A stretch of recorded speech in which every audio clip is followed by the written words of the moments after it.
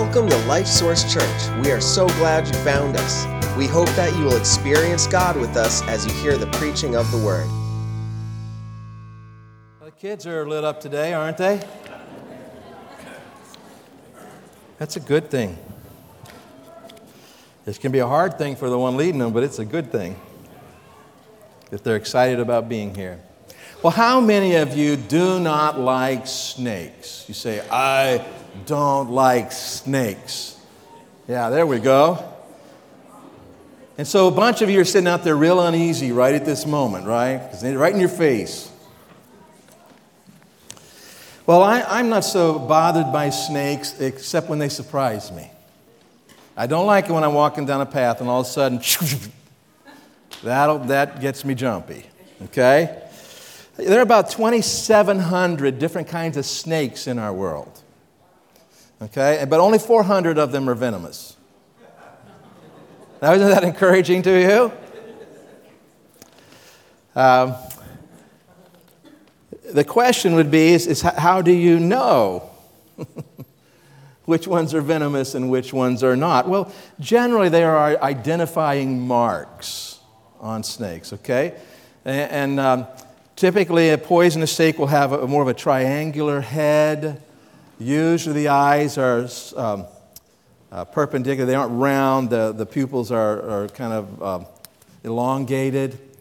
And sometimes there's a pit between the eyes and the nose, or the mouth, okay? And the problem is that those are not consistent. But there are those marks. You see those marks, you have reason to think the snake is probably poisonous. Now, there are other marks as well. But a lot of those are on the bottom of the snake. And the snakes don't usually take kindly to picking them up and turning them over to look at them, you know. And by the time you find out it's poisonous, it's probably too late. Okay? Now the snake we have up here in the picture is a black mamba. And it is the second largest venomous snake in the world after the king cobra. It's called the black mamba, but notice the snake is not black. It gets that name because when it opens its mouth, inside of the mouth there's black. So by the time you see the black part, they're already coming for you. Now, the black mamba, you definitely don't want to get bitten by a black mamba. Its venom is almost always lethal, unless you just happen to have the anti-venom right there. A single bite from this snake, from a full-size black mamba, normally will kill an adult within an hour, sometimes as quickly as 20 minutes, and a child very quickly. Black mambas have enough venom that they can deliver a lethal bite 12 times in a row. So you get bit more than once, you're in even bigger trouble. And this snake is very aggressive. It will attack you if it feels threatened. I mean, it will come after you. And that is somewhat of a problem because it is capable of slithering along at 12 miles an hour. That's 17 and a half feet a second. So from me to Ray, we got 1 second, Ray, if I'm the snake. Or you're the snake. You don't like snakes now? Now, here's the good news. Black mambas do not live in New England. They live in Africa. Now, if you lived in Africa, you would definitely want to know the identifying marks of this snake, wouldn't you? You'd want to know when you see this snake that it is a black mamba and we need to give it a wide berth and stay away from it. And we need to kill it if we can. And so you'd want to know, what are those identifying marks? So you can identify the snake, and maybe you'd want to even learn identifying marks of snakes that are not poisonous that maybe look a little bit like it so you could tell the difference. Now, today we're not here to learn about snakes, though.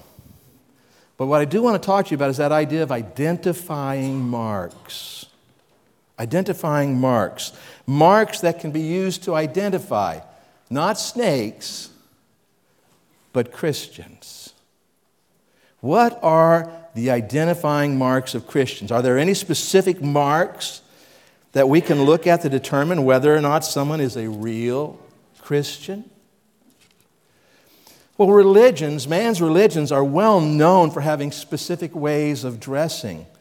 so people can show that they're part of that religion, right? I mean, you can see how different people would dress, and you would say, oh, well, they're this religion or that religion. And they are marks that you can use to identify them. They stand out and are easily identifiable. But the question we want to address this morning is this.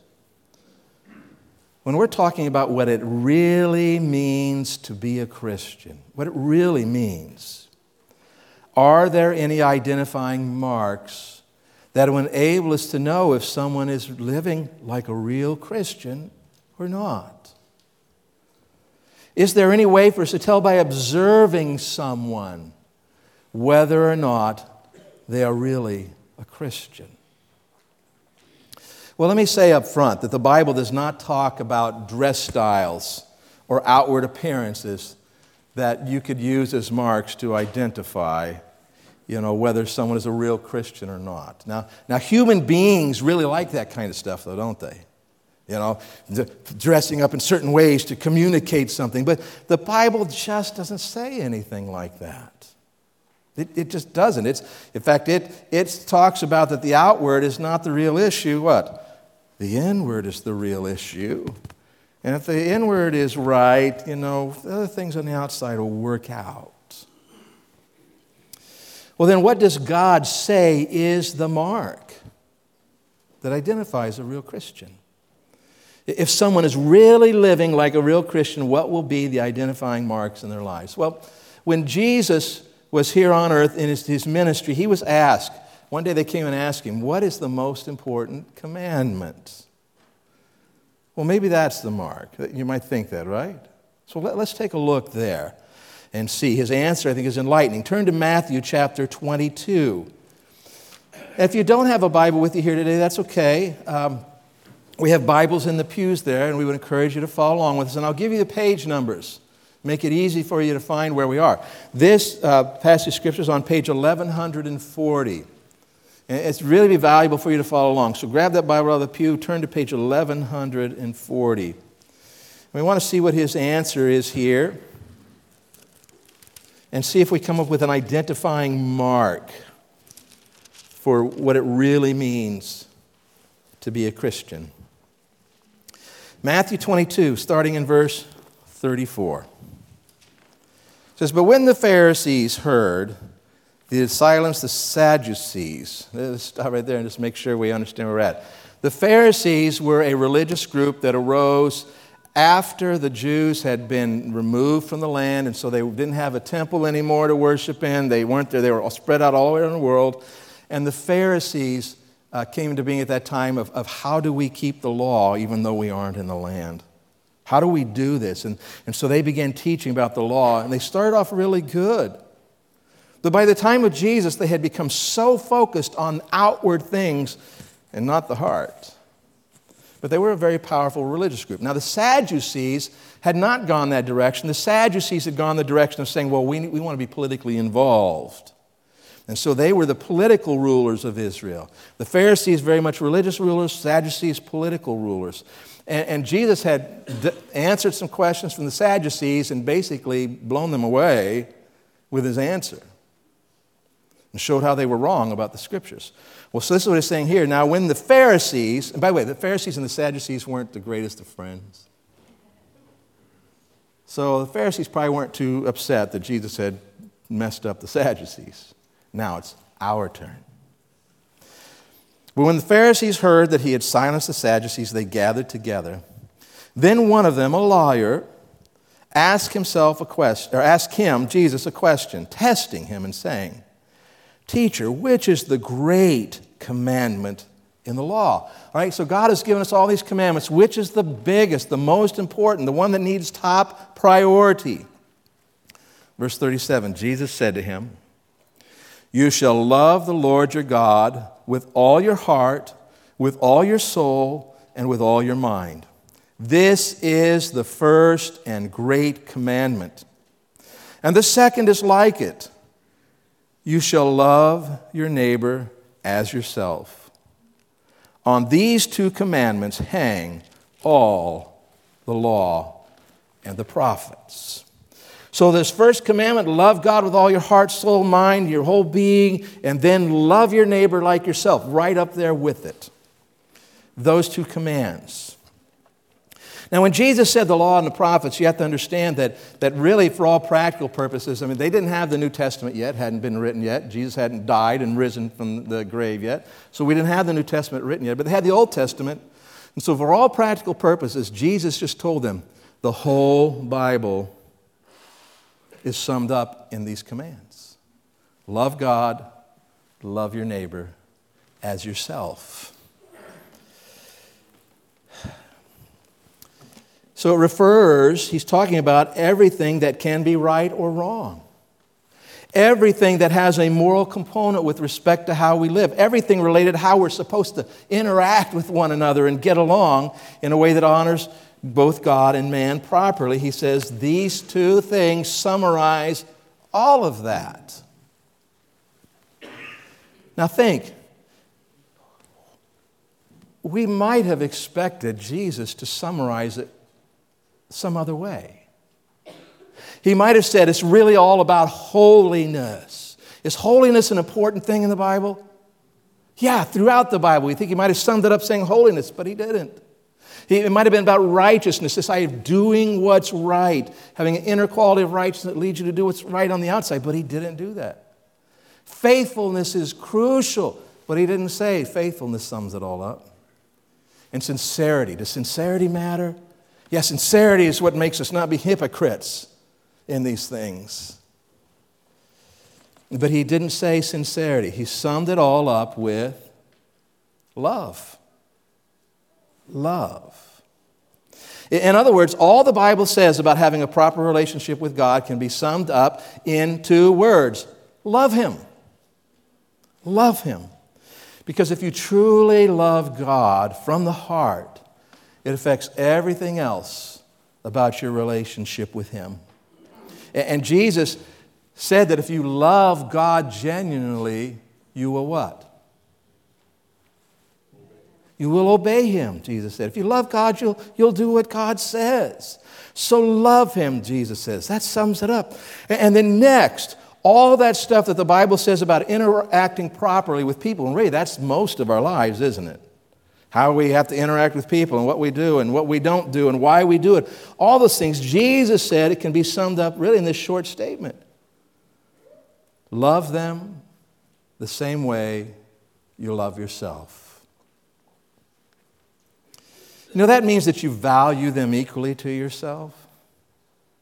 Every human being is equally valuable as you. And love recognizes that and moves toward people in that way. It means, think about it. Do you naturally love yourself? You do. Now, you might say, no, I really hate myself at this point in life. And sometimes we do feel that way. But you know how you got to where you hated yourself in life? It's because you loved yourself so much and did, what you felt like doing, wanted to do. You did what came right for number one, and you ended up hating yourself because of it. But so you naturally love yourself, and you try to meet the needs that you feel. And so loving others as yourself means you care about their needs being met too, because you love them the same way you love yourself. Now, this kind of love is what Jesus taught elsewhere when he stated what we've come to call the golden rule, right? The golden rule. This is where you treat other people the way you would like to be treated in those circumstances. That's loving them what? Like you love yourself. And so the golden rule embodies this. If you were hungry and had no food and no way to get food, would you want someone to help you? Okay. If you were hurting deep in your soul because of difficult life events, would you want someone to care? However you would like to be treated in those kinds of situations is the way you need to treat other people who are in those kinds of situations. That's loving them the way you love yourself. That's applying the golden rule. Can you imagine if everyone in the world lived like this? It would change your ride to work tomorrow, wouldn't it? In a big way. If everybody truly loved God and then loved others the same way they love themselves, it would be an awesome world to live in. So should Christians live like this? You guys here today? Yeah, Christians should live. Should we be models of this for the world to see and to be blessed by, be an example for them of? Yes, we ought to be. Is it safe to say then that part of what it really means to be a Christian is having this love motivation in all that we do? Absolutely. So then, is this the mark? Is this the identifying mark of a real Christian? No. It's part of what it really means to be a Christian, but it's not what we're going to call the identifying mark of a real Christian. In other words, it's not what the world will use to judge whether or not we are truly followers of Christ. Well, what is it then? What is the mark? What's that standard? How about right doctrine? Let's put right doctrine up there. Is right doctrine the standard? If you believe the right things, you could have a list of things that you believe. Is it right doctrine? I mean, is right doctrine important? Does it matter what you believe about God and Jesus Christ and the Word of God? It absolutely matters. And how we are saved, it matters. Or maybe it's the right positions on the moral issues of our day. Is our society struggling with making right moral decisions? Hugely. So, well, maybe the mark is those right moral decisions. Or is it godly living? Godly living on our own part. Where we're turning away from sinful habits and approaches to life, and we're living by the teachings of the Bible. Is that the mark? Well, all of these things are important, and they are part of, what it really means to be a Christian, but they are not the mark. What is it then?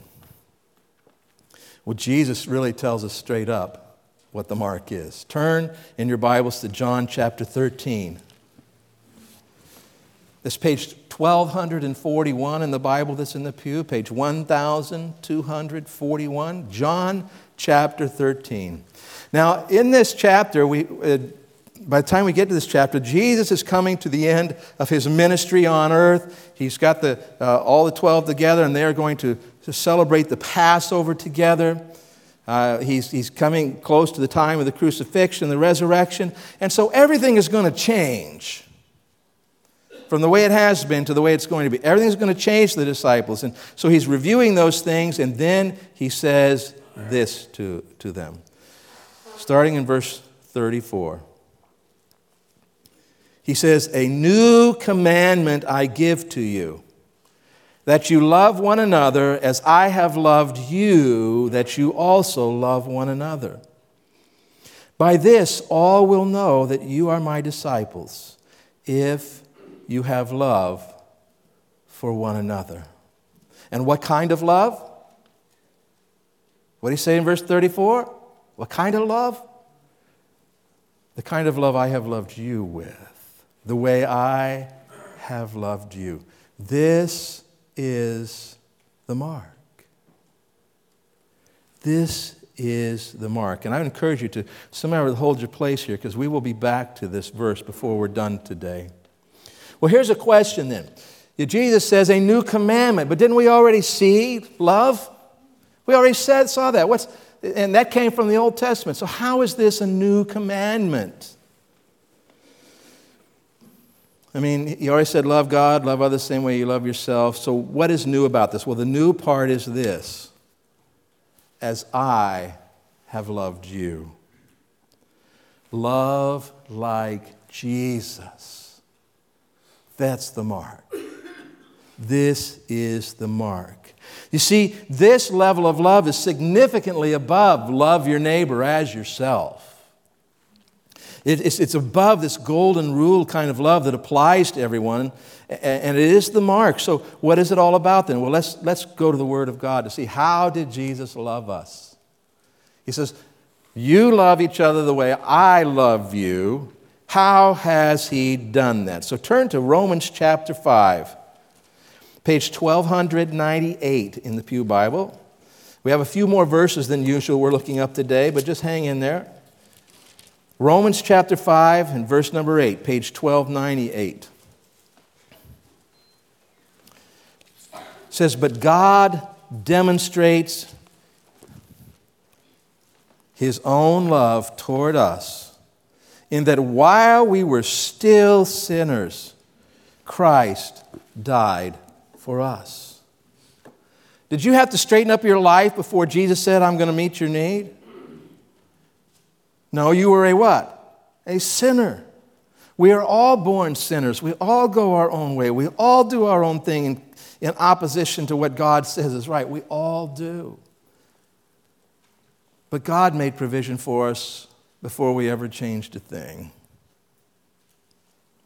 And so you need to understand this, that Christ's love is not motivated in any way, shape, or form by our merit. We do not earn God's love. It is freely given. Now think about that in your relationship with other people. Is it easy to love people who are loving to you? It's easy to love people who you view as, oh, such a good person. But that person who is rotten to you, and that's a nice word to say about people. Yeah, well, they straighten up, I'll treat them nice. But that isn't the way Jesus loved. He loved and acted on His love before there was any earning of it, any merit to go along with this. And by the way, this is what we have to understand to be saved, isn't it? If we want to have eternal life and have our sins forgiven, we must understand that we have sinned against God, and our sins have separated us from Him. If we die in that condition, we go to hell, the Bible says, separated from God forever. The good news is what we just read, that Jesus loved us, and He came into the world, and because He loved us, He lived that perfect and sinless life. He died on the cross, and as He did, the Bible says that God took the penalty, the eternal penalty for my sin and for your sin, the sins of the whole world, and as He hangs there on the cross dying, He pays the penalty, the sufficient payment. He rises again from the dead 3 days later and says to us, if you will acknowledge sincerely from the heart that you know you've sinned and you need a Savior, and you will place your trust in me as your Savior, you'll receive me as Savior. He says, I will forgive every sin, I will give you eternal life, and I will come to live inside of you and begin changing you in wonderful ways from the inside out. So, to start off with, the love of Christ for us is unmerited. Turn over to chapter 8, a couple pages. Page 1301 in the Pew Bible. This is exciting news here, the love of Christ. Has anybody ever loved you and quit loving you? I've had people who loved me, or I thought loved me, said they loved me, but they quit loving me. Maybe it got inconvenient, hard. Romans chapter 8, starting in verse 35. Actually, start in verse 34. Who is he who condemns? It is Christ who died and furthermore is also risen, who is even at the right hand of God, who also makes intercession for us. Who shall separate us from the love of Christ? Shall tribulation or distress or persecution or famine or nakedness or peril or sword? Because these things happen to people. He says, as it is written, for your sake we are killed all day long. We are counted as sheep for the slaughter. Yet in all these things we are more than conquerors through Him who, what's the next word? Loved us. For I am persuaded that neither death, nor life, nor angels, nor principalities, nor powers, nor things present, nor things to come, nor height, nor depth, nor any other created thing shall be able to separate us from the love of God which is in Christ Jesus our Lord. The love of Christ cannot be overcome by any life circumstances. Nothing brings it to an end. Okay, that's how we're supposed to love other people. Turn to Galatians chapter 2, page 1338. 1338, Galatians chapter 2. Verse number 20, we actually looked at this verse a couple weeks ago. But Paul, talking about this new union he has with Christ in the relationship, he says, I have been crucified with Christ. It is no longer I who live, but Christ lives in me. And the life which I now live in the flesh, I live by faith in the Son of God. And here's what I want you to get. Who loved me and gave Himself for me. Christ's love motivated him to give his life to meet our needs, to give himself away.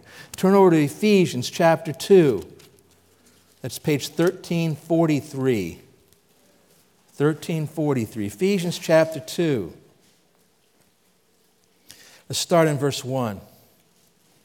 It says, "And you he made alive who were dead in trespasses and sins, in which you once walked according to the course of this world, according to the prince of the power of the air, the spirit, who now works in the sons of disobedience, among whom also we all once conducted ourselves in the lust of our flesh, fulfilling the desires of the flesh and of the mind, and were by nature children of wrath, just as the others."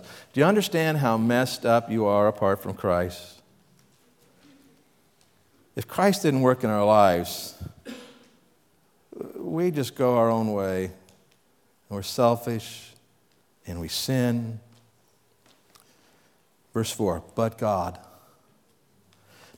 who is rich in mercy because of his great love with which he loved us, even when we were dead in trespasses, made us alive together with Christ. By grace you have been saved, and raised us up together, and made us sit together in the heavenly places in Christ Jesus, that in the ages to come he might show the exceeding riches of his grace in his kindness toward us in Christ Jesus. So I want you to understand this. Christ's love for us enabled him to see beyond where we were to what we could be. You see that? He didn't say, yeah, this is what you were, but man, here's where you're going to go. Here's what you can be. And then he did what was necessary to bring it about. Turn over to chapter 5, page 1346.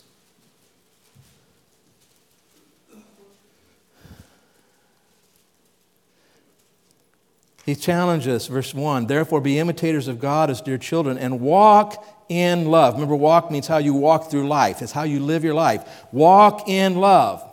"As Christ also has loved us and given himself for us, an offering and a sacrifice to God for a sweet-smelling aroma." Do you remember in the garden when Jesus was contemplating what was going to happen on the cross? What did he say?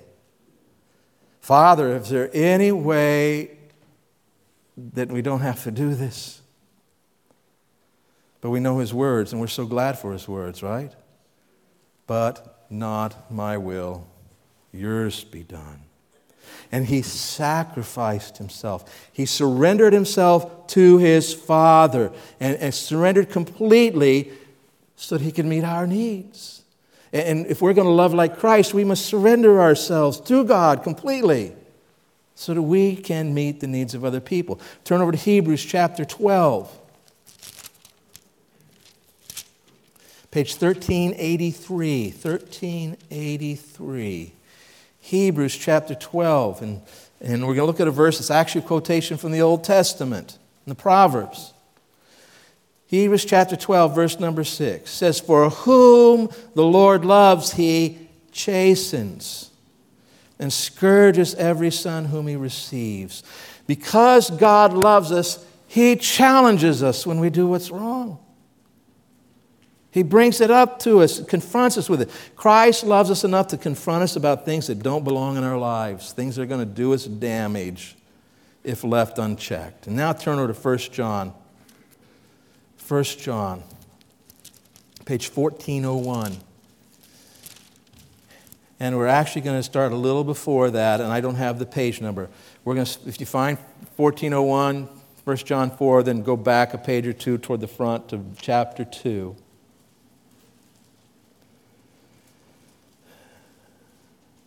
First John chapter 2, starting in verse 1. "My little children, these things I write to you so that you may not sin.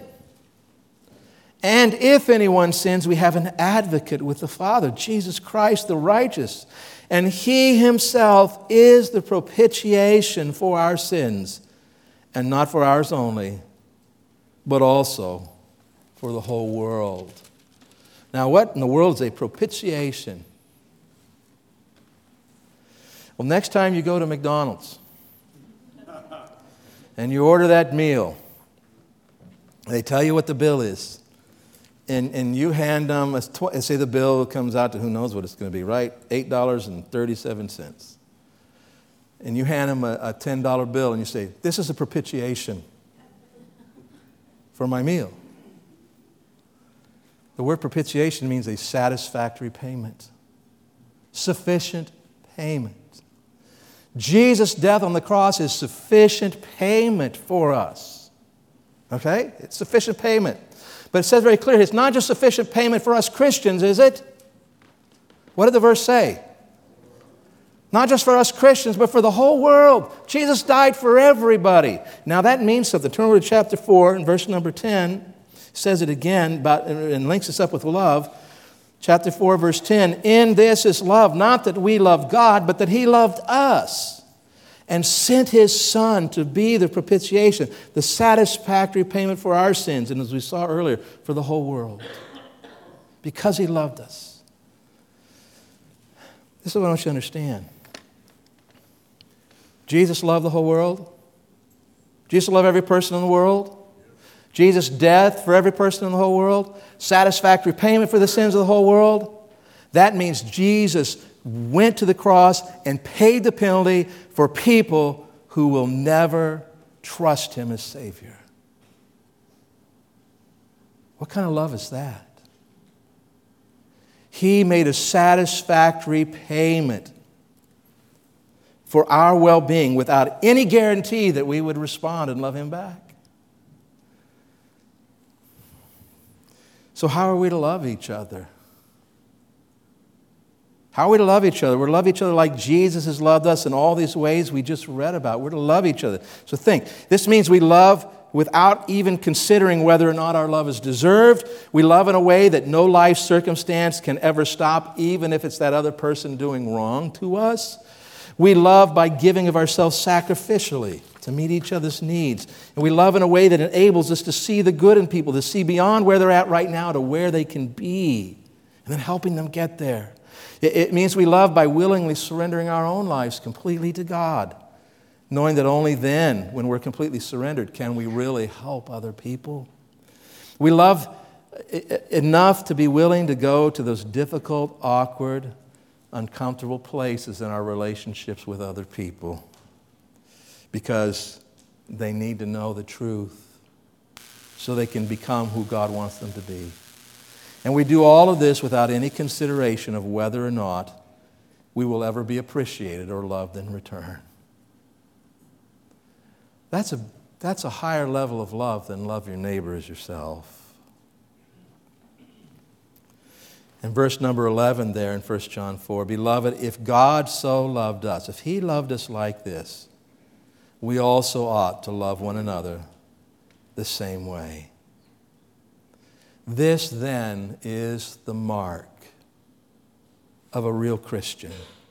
Turn back to John chapter 13, page 1241. 1241 in the Pew Bible. Let's read it again.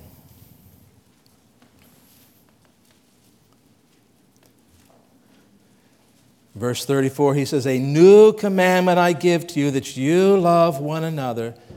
How do we love one another? As I have loved you, that you also love one another.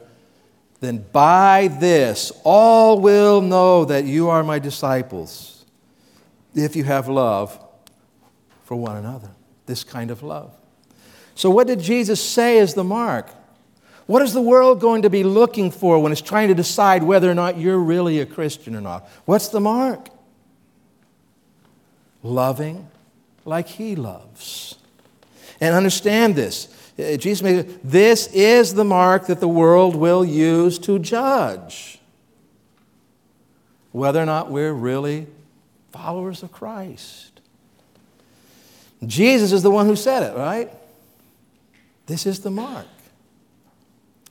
Now, I think when we start understanding this truth, it will shed a lot of light on what's going on in the world around us and why there's such a backlash against Christianity in society.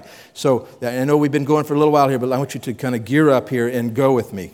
Who was the most drawn to Jesus when He was on earth? Religious people or non-religious sinful people? Non-religious sinful people were most drawn to Him. There was just something about Jesus that drew people to him, even though he was very different than they were. He was holy and righteous and perfect, and they weren't, but they were drawn to him. When Jesus left us on earth, he gave us the Holy Spirit to live inside us and understand that we are the body of Christ in the world today. We are Jesus' representative in the world. That's us. So, how do the most non-religious, sinful people in our culture today feel about Christianity and the church that Jesus left on the earth to represent him? Are these non-religious, sinful people, are they drawn to church and Christians? Or in our culture, are they largely angry with church and Christianity? Well, more often than not, these non-religious, sinful people in our culture are angry with the church and Christianity. Or at best, they're just ambivalent. They are not drawn to us. And I understand there's obviously exceptions, but as a whole, that's the way it is. Turn on the news. Well, why is this? If these kind of people were drawn to Jesus but not to us, why?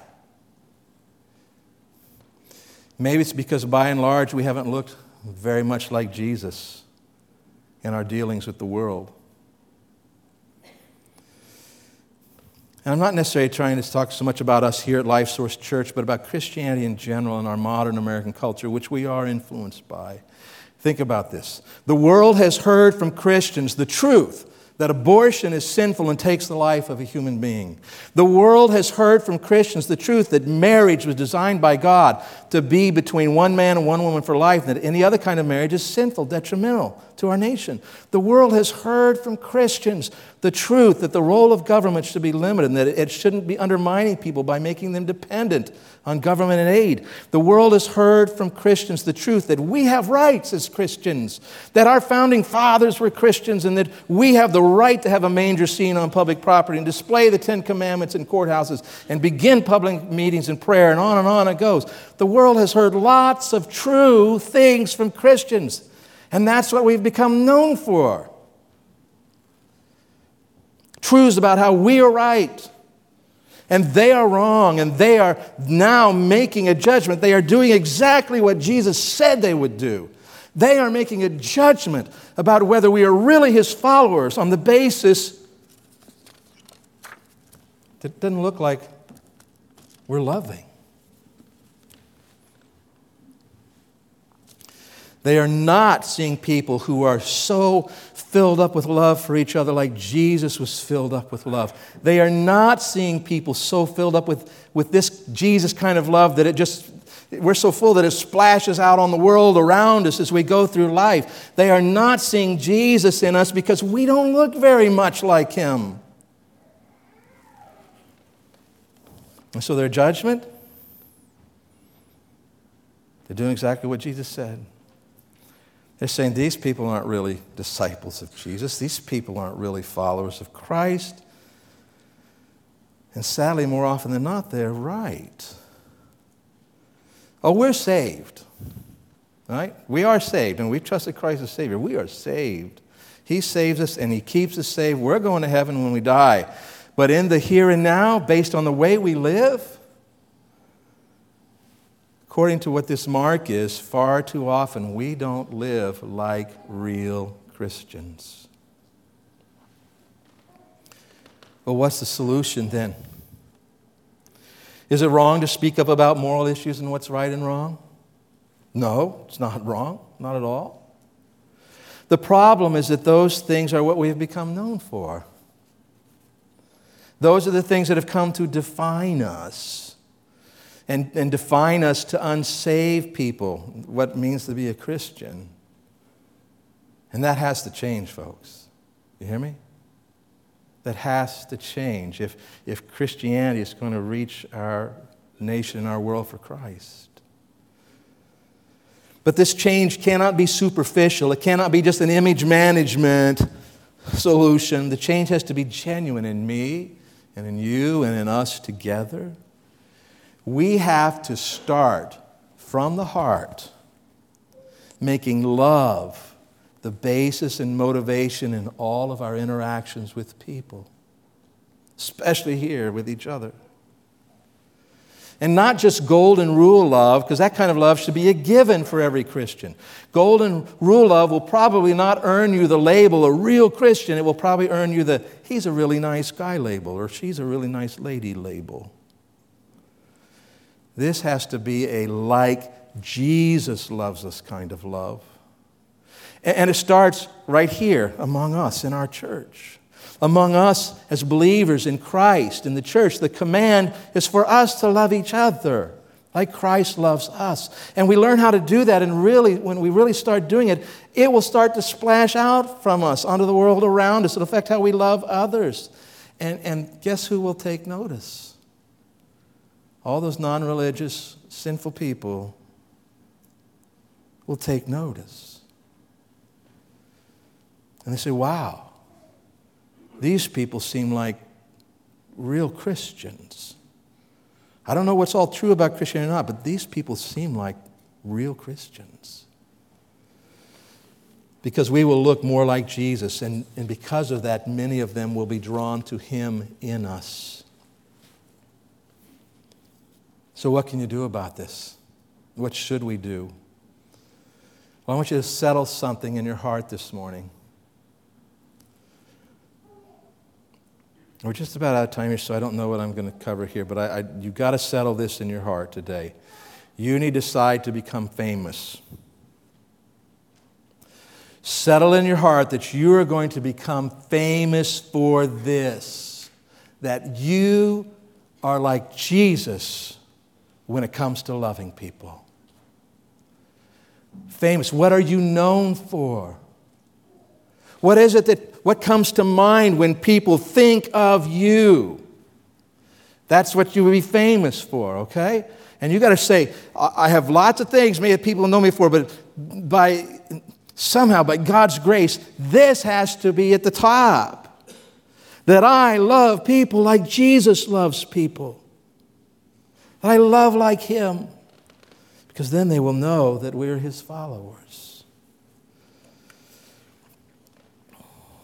Well, how in the world are you going to learn to love like that? Well, two quick ways. One is the Bible says we do it by learning more and more about how He loves us. We love Him because He first loved us. And when we learn more and more, how did Jesus really love me? So what you want to do is you're going to devote yourself to a lifetime, one day at a time, of being in God's Word and saying, how do you love me? How have you loved me? How does it help me, Lord, to know how you've loved me? Because that's the way I want to love. And then secondly, practice on it in church. Hey, you want a safe place to practice loving each other? This is it. Maybe it's not always safe as we'd like it, but it is. This is a safe place to try it out. And when you do, the end result is going to be that you will love people like Jesus, and people, including unsaved people, maybe especially unsaved people, will notice. Devote your life to this. Become famous for this. And when you become famous for it, Jesus is the one who will get the attention. You don't have to worry about it. You become famous for loving like Jesus, Jesus will get the attention. One last thought before we go. Can you imagine what God could do through us as a church when we really learn to love like this? And more people are getting saved, and they're learning to love like this. And not only are we becoming famous for this as individuals, but we are also becoming famous for this as a church. What could God do through Life Source Church if we were known to love like Jesus? That's what we're known for. It'd change a neighborhood, a community, a city, a state, a nation, and the whole world. The mark of a real Christian is loving others the way Christ loves you. Make sure it's a mark that you bear. Let's pray. Father, thank you that you have loved us like this, Lord, and we just touch barely the hem of the garment on how you have loved us, how your Son has loved us. Lord, burden us for this. Work in our lives in such a way that we do begin to bear this mark. And this is what we become known for. We become famous for loving like you. Knowing that when we do, people will look to you and come to know you. Pray for anyone in here today, Father, who hasn't ever reached that point in life where they've once and for all received Christ as Savior for forgiveness of sins and eternal life. I pray, even right now in their hearts, they would say to you, yes, I received Christ. Or if they have questions, that they would ask. Do your great work in us here today, Father. And I pray it in Jesus' name. Amen.